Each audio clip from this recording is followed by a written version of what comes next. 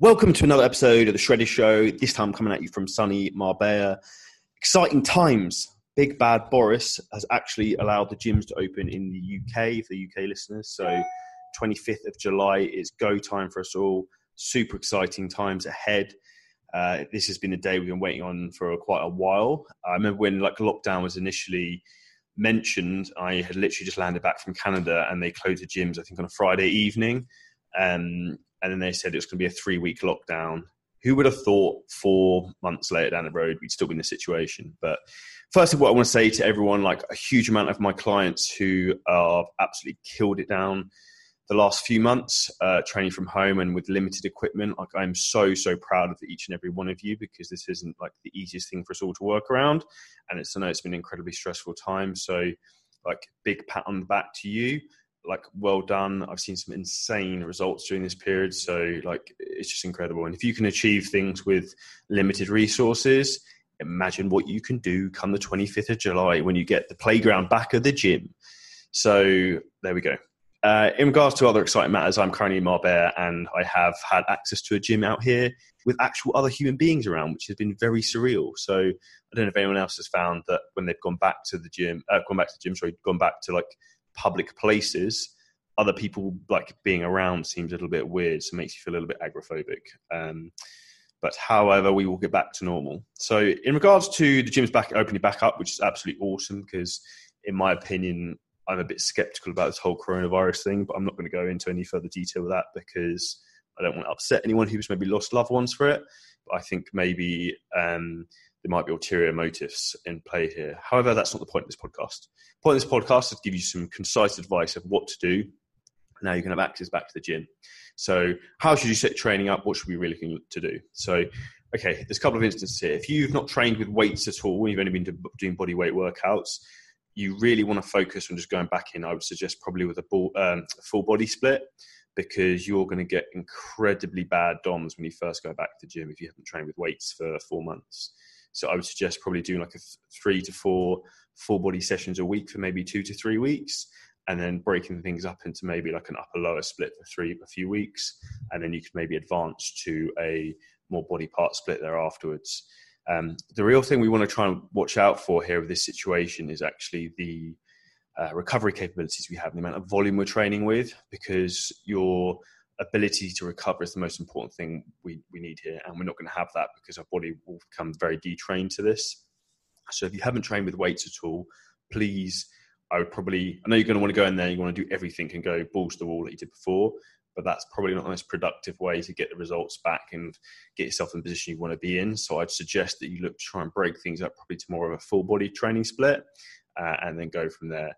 If you have been training at home, but maybe with limited equipment, maybe just dumbbells and barbells, I'd probably just go into an upper lower split, and then go pretty much pretty full on from there. But I would probably keep the volume down slightly for the first week, and then see how your recovery is, and then look to try and progress upwards from there.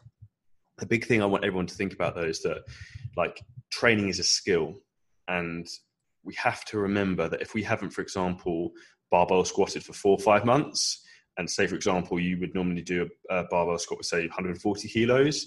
If you go and try and do that and you haven't done that for 5 months, your ability to move in that movement pattern will have become incredibly detrained.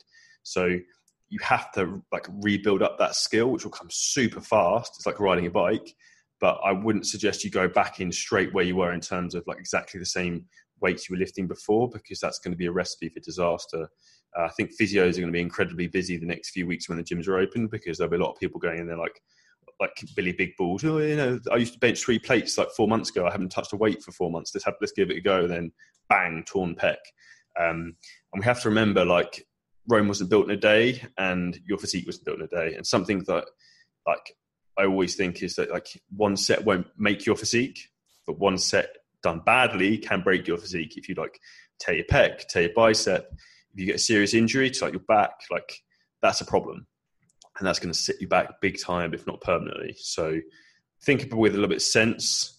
There's a saying of before you're 30, you tend to use your balls when you train, and then when you're after 30, you use your brain. So think about trying to use your brain more. Now I am 30 plus, I actually try and train it a little bit more intelligently rather than just with aggression of and of how hard I can push myself. I try and connect with my body with what I'm actually trying to do. So think about like the skills we need to acquire with the movements, and that's really what we want to be focusing on when we first get back into the gym, is making sure our mobility's back, our stability, we're actually engaging with the exercises correctly, and that we have got the skill back. And once we've got the skill back, we can then look to try and push up and progress from there onwards. It's going to be incredibly exciting, and I cannot wait to see the atmosphere in the gym. It's going to be absolutely banging. Seeing like everyone we haven't seen for ages, you see the atmosphere, I think would be sick. And I think everyone have so much appreciation. I'm getting excited talking about it in this podcast, but like everyone have so much appreciation for each other and like bringing people closer together, which I think will be incredible. So exciting times ahead. Back into terms of training, like the one thing I want everyone to try and focus on with the skill acquisition part of the exercises is something that Ben Pakulski talks about a lot, and that's called SSI. So before every set, and every rep, so SSI stands for set up, stabilize, initiate. So say, for example, a back squat, we want to set up. So when we unrack the weight, like how's our foot position? Where are we looking to try and move first? Like, are we locked in place? So we're going to set up with our feet position, how we're holding the bar, where the bar's positioned on our back. We stabilize, big breath, brace our core. And then we're going to look to initiate with the muscles we're actually trying to train. So like the initiate, I think, is where a lot of people go wrong, is they don't think about, say, for example, they think about bench press. They think about just moving the bar. They don't think about shortening their pec or like contracting through their chest, which is why you see a lot of people when they do, for example, bench press, is a very shoulder dominant movement. So always think like, and this is something to think about as well. Like a lot of people say, for example, with chest and shoulders in particular, say they can't develop them, or think, okay, when I'm doing this exercise, do I actually feel the muscle I'm trying to train work? If you don't, then you need to change it because something isn't working. And the body is like the most adaptive creature in the world. And like your body will always try and utilize the bigger muscles to overpower movements. And we basically want to almost override that wiring and teach the body to move correctly. And the issue we have is that once we've done a movement over and over and over again, slightly incorrectly, that like neural pathway is embedded into our brain. We need to essentially almost unteach that and learn the new skill again. So anyone who, for example, has played golf, like I played golf incredibly badly a few times. And when someone, say, for example, changes your grip, the way you grip the club, if they change it, say you had a poor grip to a correct grip, when you initially try the correct grip, it will feel really weird and wrong. But after a while, that pattern will come back in where that mind muscle memory, where you'll get used to holding the club in a certain way. That'll make a big difference. So let's really try and focus on SSI when we get back into the gym. So set up, stabilize, initiate, and that will help us and keep us in good stead for getting results in terms of training. Now, one other thing we're going to have to like bear into fact is what's going to be the situation with how much access we're going to have in terms of time restrictions with training. So we don't know as of yet. Like I think there's going to be a booking system for a lot of gyms, and we're going to be fairly short on time. So again, what I would suggest that everyone does in this respect, like ideally, if you can get 4 training sessions in a week, that's absolutely perfect. 3 is fine.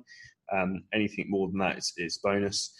What I would say you focus on is the big core compound lifts, the most bang for your buck movement. So what you want to think about in terms of like making an effective session, so for say 45 to 60 minutes, you don't want to be doing like little preacher curls or like single leg extensions or like abductor or anything like that. Like think about doing the bigger movements that we've talked about, like the squats, the bench presses, pull-ups, the big movements which use like multi joints and use lots of muscles will get you the most progress in terms of like efficiency for your time.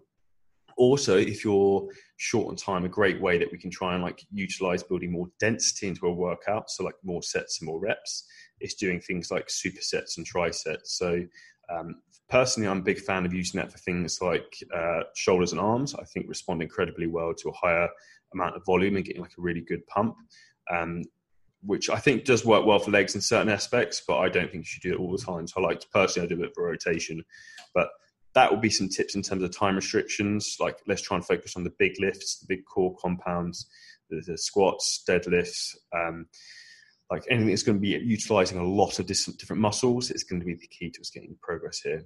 And then like if we're doing, say, smaller body parts like shoulders and arms, let's go and let's try and just hammer them with like low rest periods, maybe like 30 seconds rest. Let's do supersets. Let's do trisets. Let's get things really, really pumped up, get good sweat on, and then make that session as productive as possible. And that also applies to some of the smaller muscle groups that people don't like to train as much, maybe like abs and calves. I think respond really well to that type of training. So there's some tips in terms of like time restrictions. To sort of segment off this podcast for the final bit, the big thing we want to try and focus on, as I alluded to at the start, was recovery. Now, what do we need to look at in terms of recovery? So our body is going to feel like it's been hit by a bus when we first go back to training. So I was very fortunate. About 4 weeks ago, I got the opportunity to go and train again at a proper gym physique warehouse. And I don't think I've ever been so sore as I was after the first week. And like that is what's going to happen to a lot of you. So in regards to recovery, this is really where we want to try and nail things down. So there's a couple of things we want to talk about here. So point number one, and I actually put an Instagram infographic about this, was hydration. So how much water you need to be drinking. So in the UK, it's obviously summer now, it's a bit hotter, so it's important to make sure we're drinking a lot of water. I would recommend it for anyone if you're a guy 80 kilos plus, you've got to be going over 5 litres of water a day easily. Like when I train, I'll drink a litre and a half of water, no problem at all. Like we really want to be drinking as much water as possible. It's a great way, particularly if you're looking to try and burn body fat and get body fat out. Like how do you think body fat comes out of your body? You excrete it through urine mainly. So like that's something you really want to think about, is like keeping really well hydrated, because that will help in terms of recovery, because your muscles will be more hydrated, your joints will be more hydrated, which means you've got less risk of injury. With hydration, though, we also want to come with a caveat to make sure we're taking on enough salts and minerals.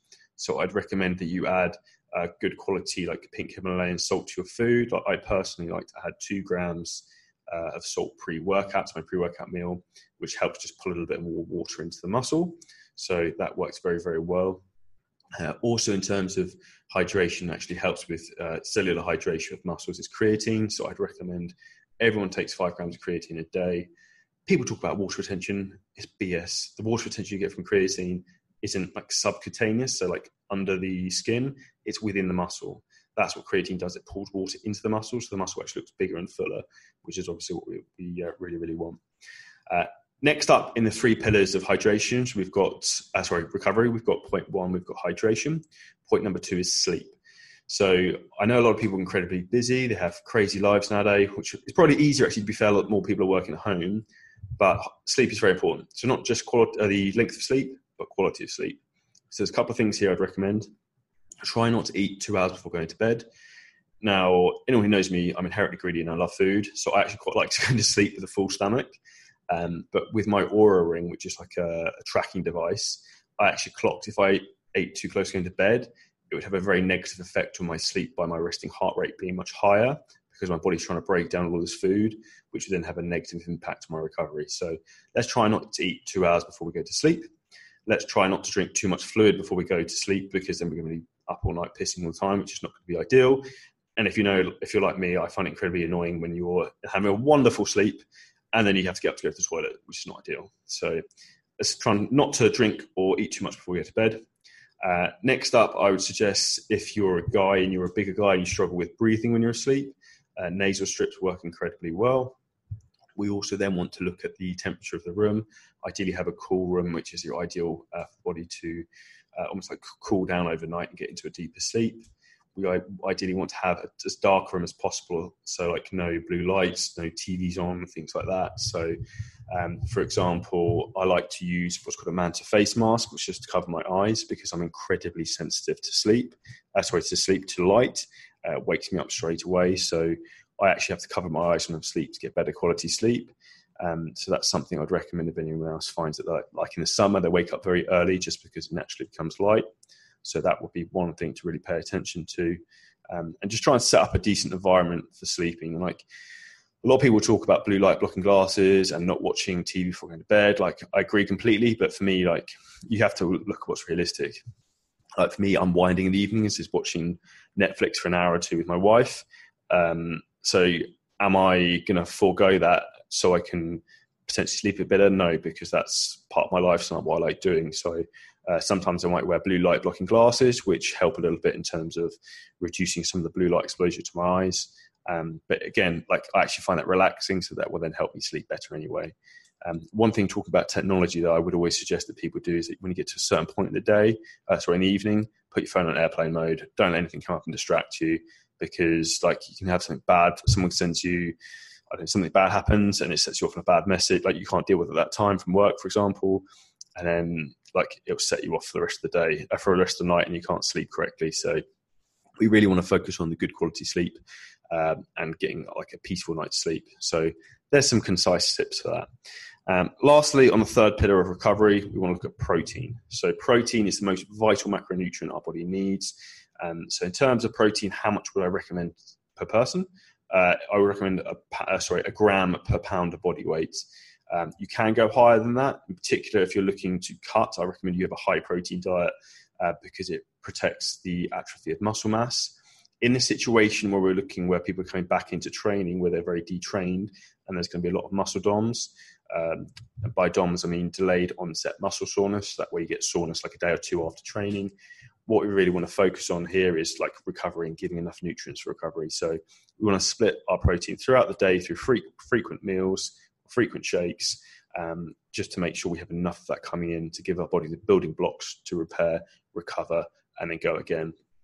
The biggest mistake I know everyone's going to make as soon as the gym's open is they want to go and train like twice a day, do everything hell for leather, and then they'll probably burn themselves out and their body will have kittens and the nervous system will probably fall through the floor. So let's try and be sensible about what we're doing.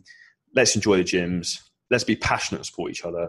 If you guys need more concise help and you want some like guidance in terms of how to get back in shape, how to get awesome results going back to the gym, we are opening up a few spaces to work with myself and the CEDA coaching team on a hands-to-hand, on a very hands-on approach program, which is our elite coaching program. Or we also have got the Shred and 8 and Sculpt and 8 programs, which are currently still just £37 a month, which is a full gym training program for you to get back into the gym and a custom diet. For either of those options, please hit the link below. The podcast would love to have you guys involved. You've transformed thousands of lives this year already. I would love to have you next. Hope to all see you in the gym soon. If you see me, come grab me because I'm literally going to be pumped to see everyone again. And if you found this podcast episode helpful, please share it to your stories, to share it with a friend to help them get the best gains possible. When they get back to the gym, please, please, please just enjoy yourselves. No pressure when you get back to the gym and have a wonderful first session back. Can't wait to see you all there.